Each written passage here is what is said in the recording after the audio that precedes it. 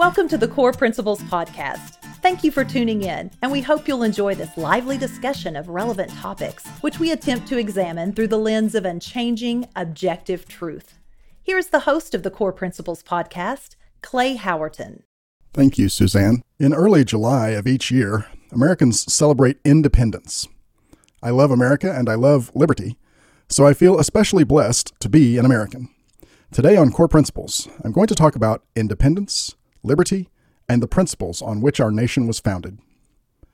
I'm going to rely primarily on the wise words of John Quincy Adams, the 6th President of the United States.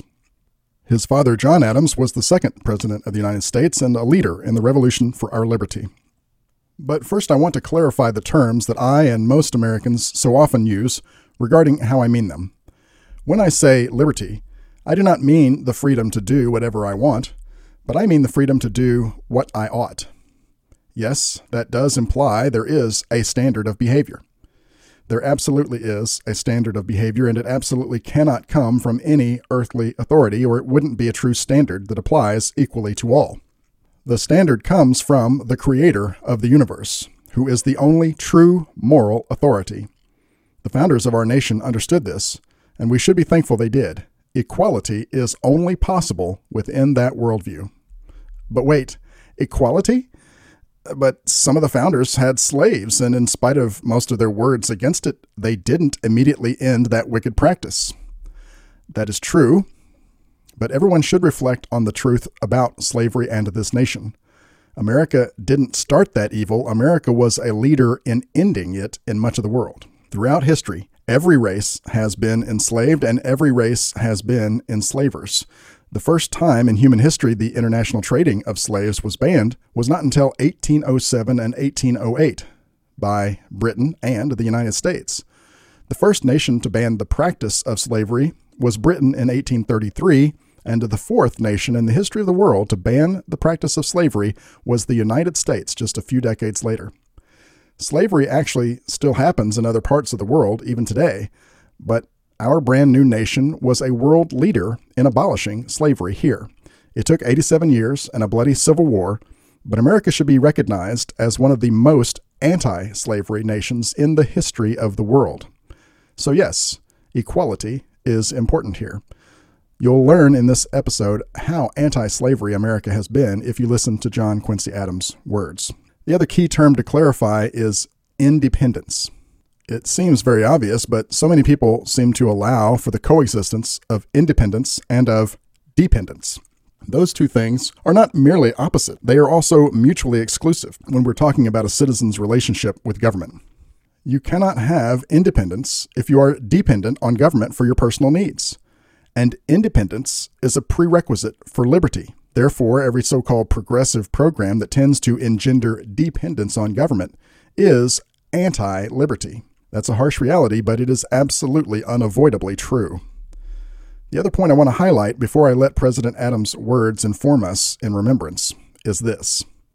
The core principles on which this nation was founded are also the core principles of the Holy Scripture. President Adams expressed that clearly, and I encourage you to listen for it and consider its significance. Now, an oration delivered before the inhabitants of the town of Newburyport, at their request, on the 61st anniversary of the Declaration of Independence, July 4, 1837, by John Quincy Adams.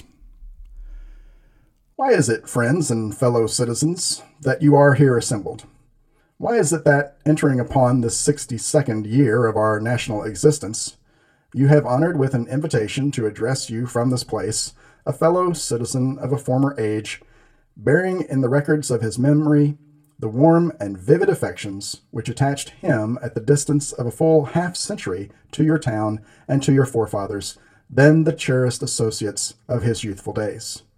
Why is it that, next to the birthday of the Savior of the world, your most joyous and most venerated festival returns on this day?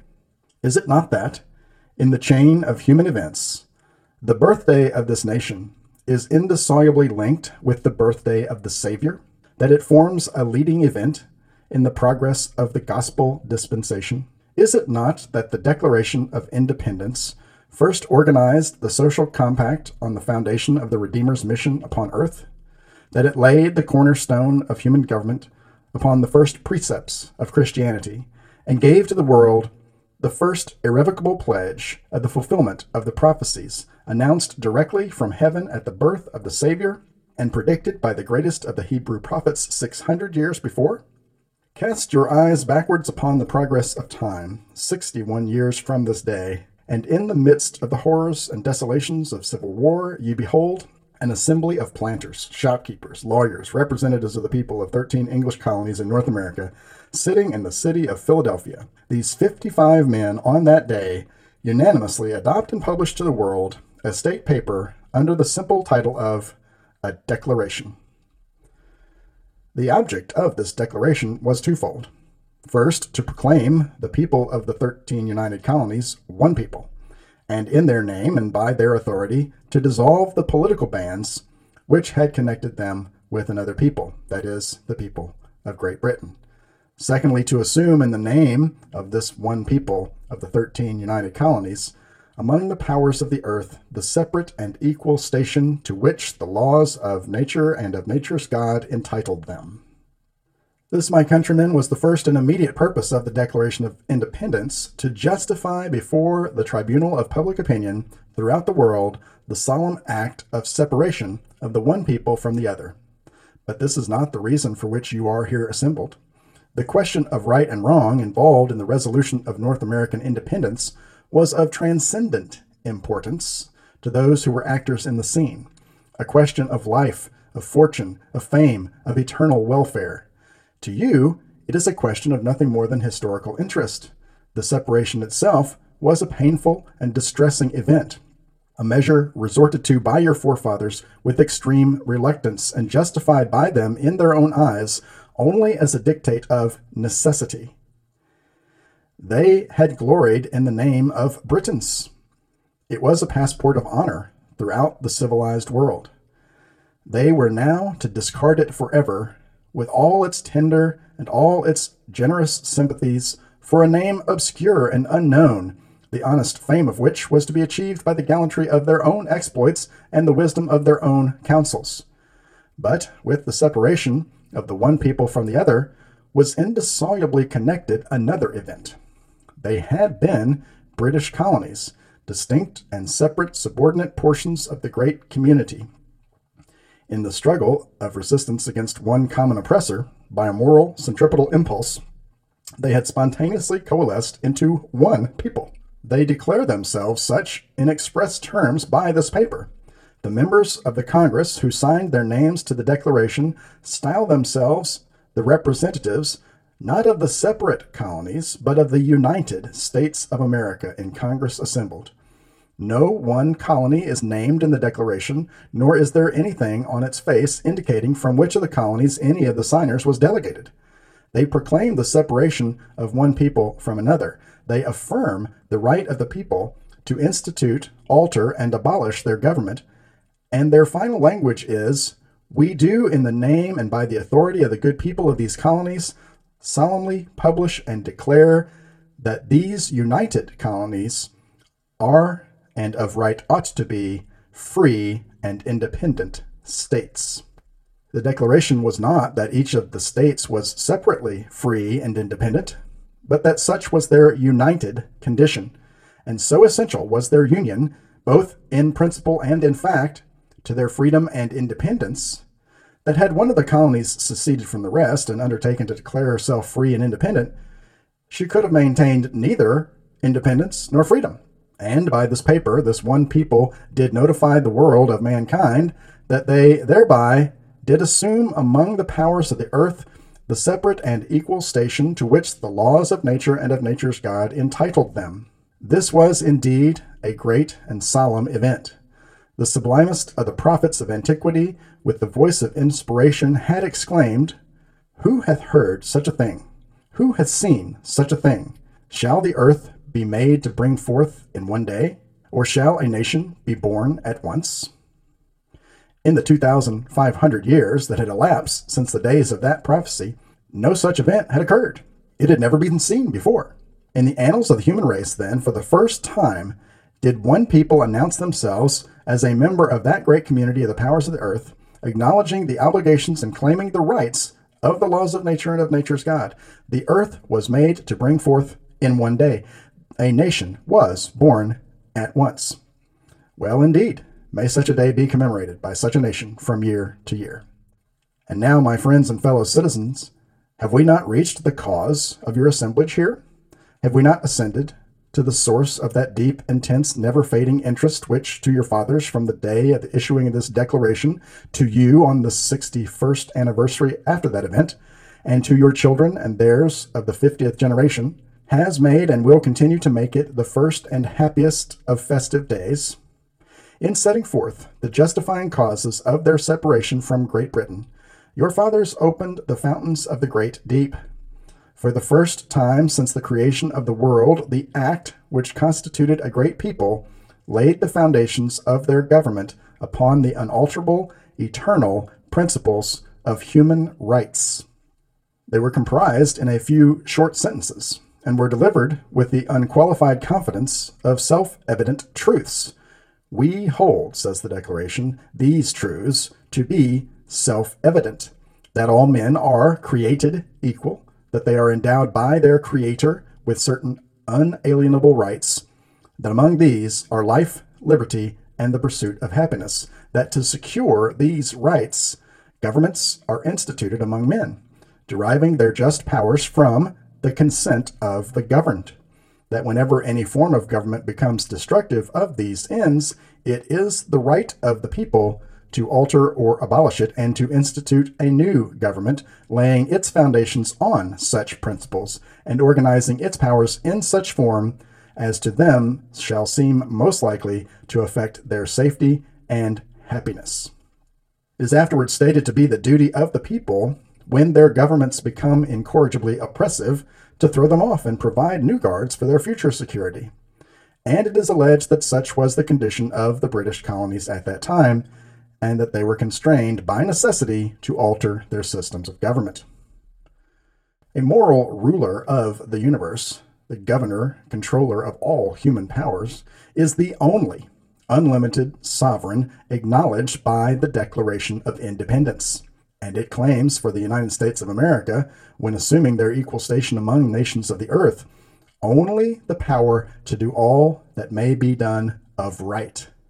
61 years have passed away since this declaration was issued, and we may now judge of the tree by its fruit. It was a bold and hazardous step, when considered merely as the act of separation of the colonies from Great Britain. Had the cause in which it was issued failed, it would have subjected every individual who signed it to the pains and penalties of treason, to a cruel and ignominious death. But inflexible as were the spirits, and intrepid as were the hearts of the patriots, who by this act set at defiance the colossal power of the British Empire, bolder and more intrepid still were the souls, which, at that crisis in human affairs, dared to proclaim the new and fundamental principles upon which their incipient republic was to be founded. It was an experiment upon the heart of man.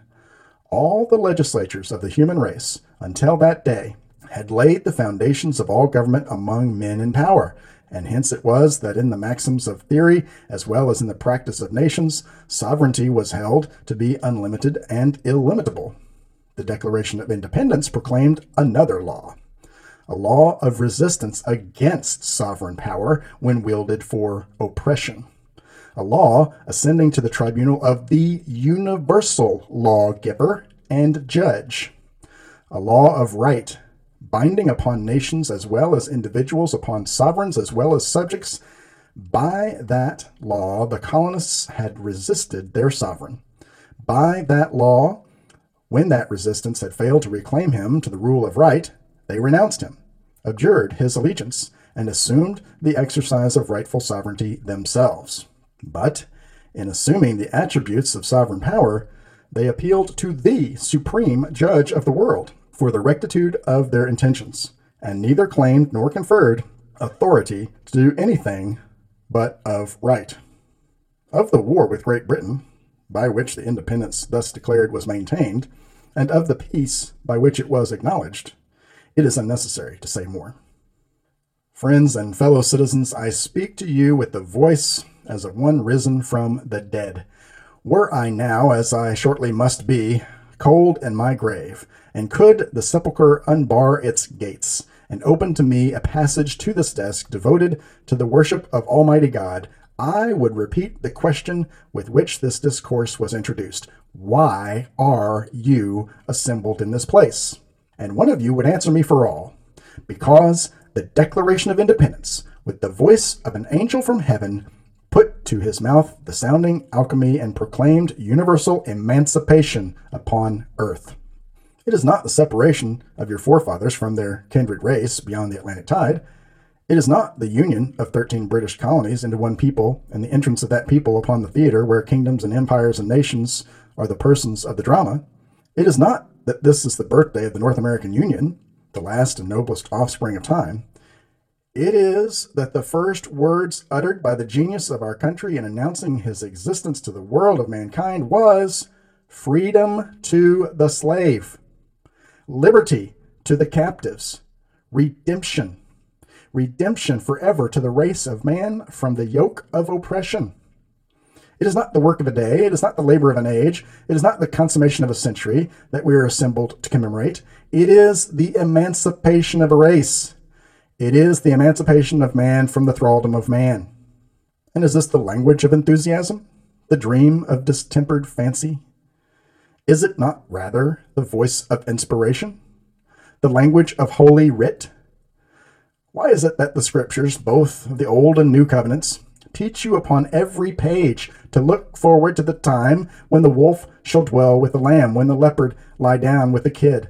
Why is it that 600 years before the birth of the Redeemer, the sublimest of prophets, with lips touched by the hallowed fire from the hand of God, spake and said, The Spirit of the Lord God is upon me, because the Lord hath anointed me to preach good tidings unto the meek.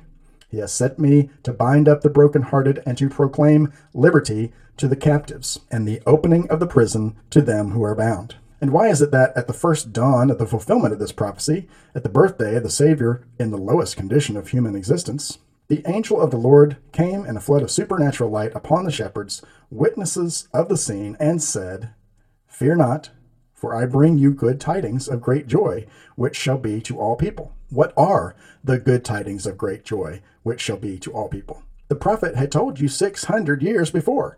Liberty to the captives, the opening of the prison to them that are bound.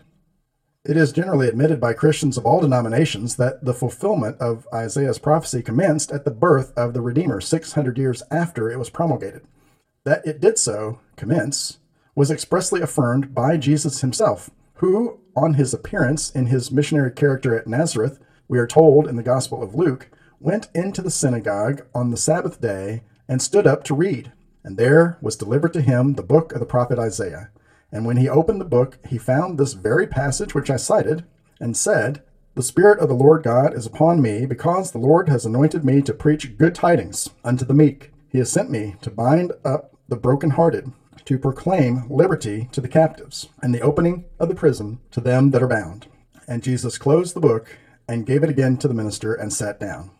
This was the deliberate declaration of the earthly objective of his mission. He merely read the passage from the book of Isaiah, returned the book to the minister, and without application of what he had read, sat down. But that passage had been written 600 years before. It was universally understood to refer to the expected Messiah. With what astonishment, then, must the worshippers in the synagogue of Nazareth have seen him, an unknown stranger, in the prime of manhood, stand up to read, on receiving the book, deliberately select and read that particular passage of the prophet, and without another word, close the volume, return it to the minister, and sit down. The historian adds, And the eyes of all them that were in the synagogue were fastened on him, and he began to say unto them, This day is this scripture fulfilled in your ears. The advent of the Messiah, so long expected, was then self-declared. That day was the scripture fulfilled in their ears. They had heard him at once reading from the book of the prophet and speaking in the first person, declaring that the Spirit of the Lord God was upon himself. They heard him give a reason for this effluence of the Spirit of God upon him, because the Lord had anointed him to preach good tidings to the meek.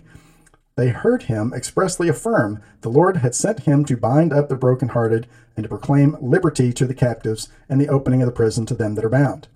The prophecy will therefore be fulfilled not only in the ears, but in the will and the practice of mankind.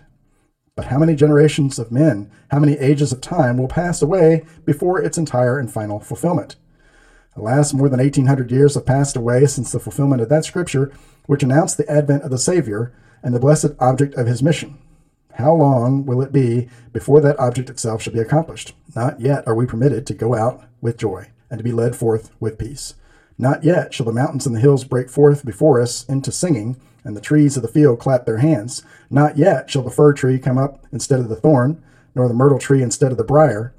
But let no one despair of the final accomplishment of the whole prophecy. Still shall it be to the Lord for a name, for an everlasting sign that shall not be cut off. The prediction of the prophet, the self-declaration of the Messiah, and his enunciation of the objects of his mission have been and are fulfilled so far as depended on his own agency. He declared himself anointed to preach good tidings to the meek, and faithfully was that mission performed. He declared himself sent to bind up the brokenhearted, and this too, how faithfully it has been performed. Yes, through all the ages since his appearance on earth, he has preached and yet preaches good tidings to the meek. He has bound up, yet he binds up the brokenhearted. He said he was sent to proclaim liberty to the captives, an opening of prison doors to them that are bound. But the execution of that promise was entrusted to the will of man. 20 centuries have nearly passed away, and it is yet to be performed. But let no one surrender his Christian faith that the Lord of creation will, in his own good time, realize a declaration made in his name, made in words such as were never uttered by the uninspired lips of man, in words worthy of omnipotence. The progress of the accomplishment of the prophecy is slow. It has baffled the hopes and disappointed the wishes of generation after generation of men. Yet observe well the history of the human family since the birth of the Savior, and you will see great, remarkable, progressive approximations towards it. Such is the prevalence over so large a portion of the race of man of the doctrines promulgated by Jesus and his apostles, lessons of peace, benevolence, meekness, brotherly love, and charity, all utterly incompatible with the ferocious spirit of slavery. But of all the events tending to the blessed accomplishment of the prophecy so often repeated in the book of Isaiah, and then reproclaimed by the multitude of heavenly hosts at the birth of the Savior, there is not one that can claim, since the propagation of the Christian faith, a 10th, nay, 100th part of the influence of the resolution adopted on the 2nd day of July, 1776, and promulgated to the world in the Declaration of Independence on the 4th of that month. And to prove this has been the theme of my discourse. And that, dear listeners of Core Principles, is the history of this great nation. We were founded to be a leading nation in all the world history of the eradication of slavery. The true independence and true liberty and true equality of all is definitely worth celebrating. And that is why I love the 4th of July and why I love America. Core Principles Podcast is produced in Paducah, Kentucky by Real Productions. Music is by Late July, Leight July. You can find our music on all streaming services or at latejuly.com. Thank you for joining us today for this episode of the Core Principles Podcast. Please visit core.buzzsprout.com for more information, and please share with your friends. We look forward to visiting with you again on our next episode.